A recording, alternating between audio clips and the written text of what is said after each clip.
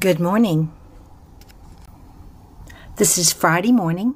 It is the 7th day of July, 2023, and at the Quiet Place, it's time for morning prayer and song. We invite each of you listening to pause and join us as we begin this new day, as we pray. Our morning prayers and songs are now complete, and we return to quiet, listening for the answer to this prayer. God, what is it you wish for us to know today? Where does the doubt come from? Why is doubt so difficult to resolve with faith? The seeds of doubt are sown, scattered throughout thought. The seeds can come from what you hear others say or what you see others do, from what you read, even classes you take.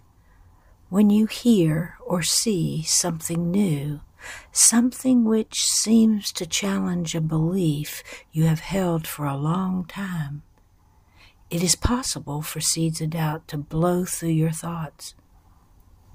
With a clear head, listen, or watch, or read, and then with discernment, look at the challenge. Sit quietly and sieve the new and seemingly challenging through the truth within. In this way, you will be able to sort through chaos and confusion with confidence, without feeling you have to excuse or defend that which you believe is true. This practice is well worth the effort to master. I sent the Holy Spirit to dwell within you, to be your teacher in such times.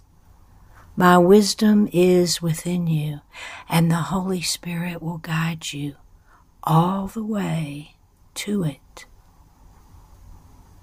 And the Holy Spirit says, I have been sent to dwell within you, to lead you to the truth. I am your counselor.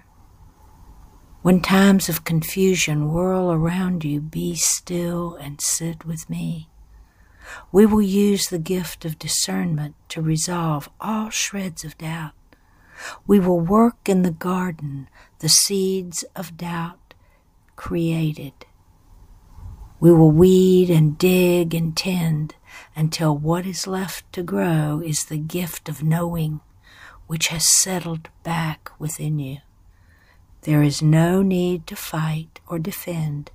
Just sit with me, and balance will be restored again.